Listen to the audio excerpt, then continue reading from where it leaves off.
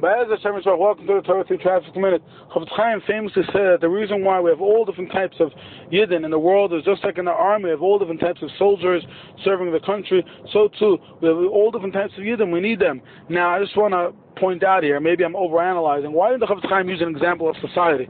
Society also says, you have doctors, you have lawyers, education, why did he pick an army to learn from? And I think, I'm going to tell you a quick story, somebody I know told me that her cousin, whose job in the army is to be by Gaza, took off because of Simchas Torah, saved her life. But that's not the story. Then she went back to Gaza after Simchas Torah, she went back to fight, right? And her other cousin, who works in the Iron Dome, was able to stop an exact rocket that was supposed to hit her cousin's army base.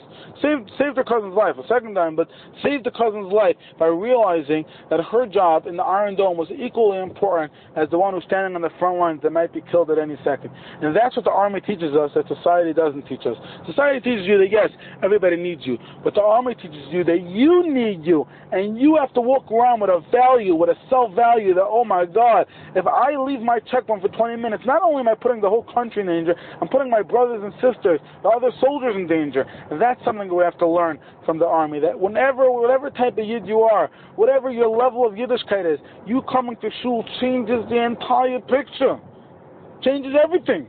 Failure is not an option. It's Tuesday, go do your job. Have a great day. Let's Ben Miriam.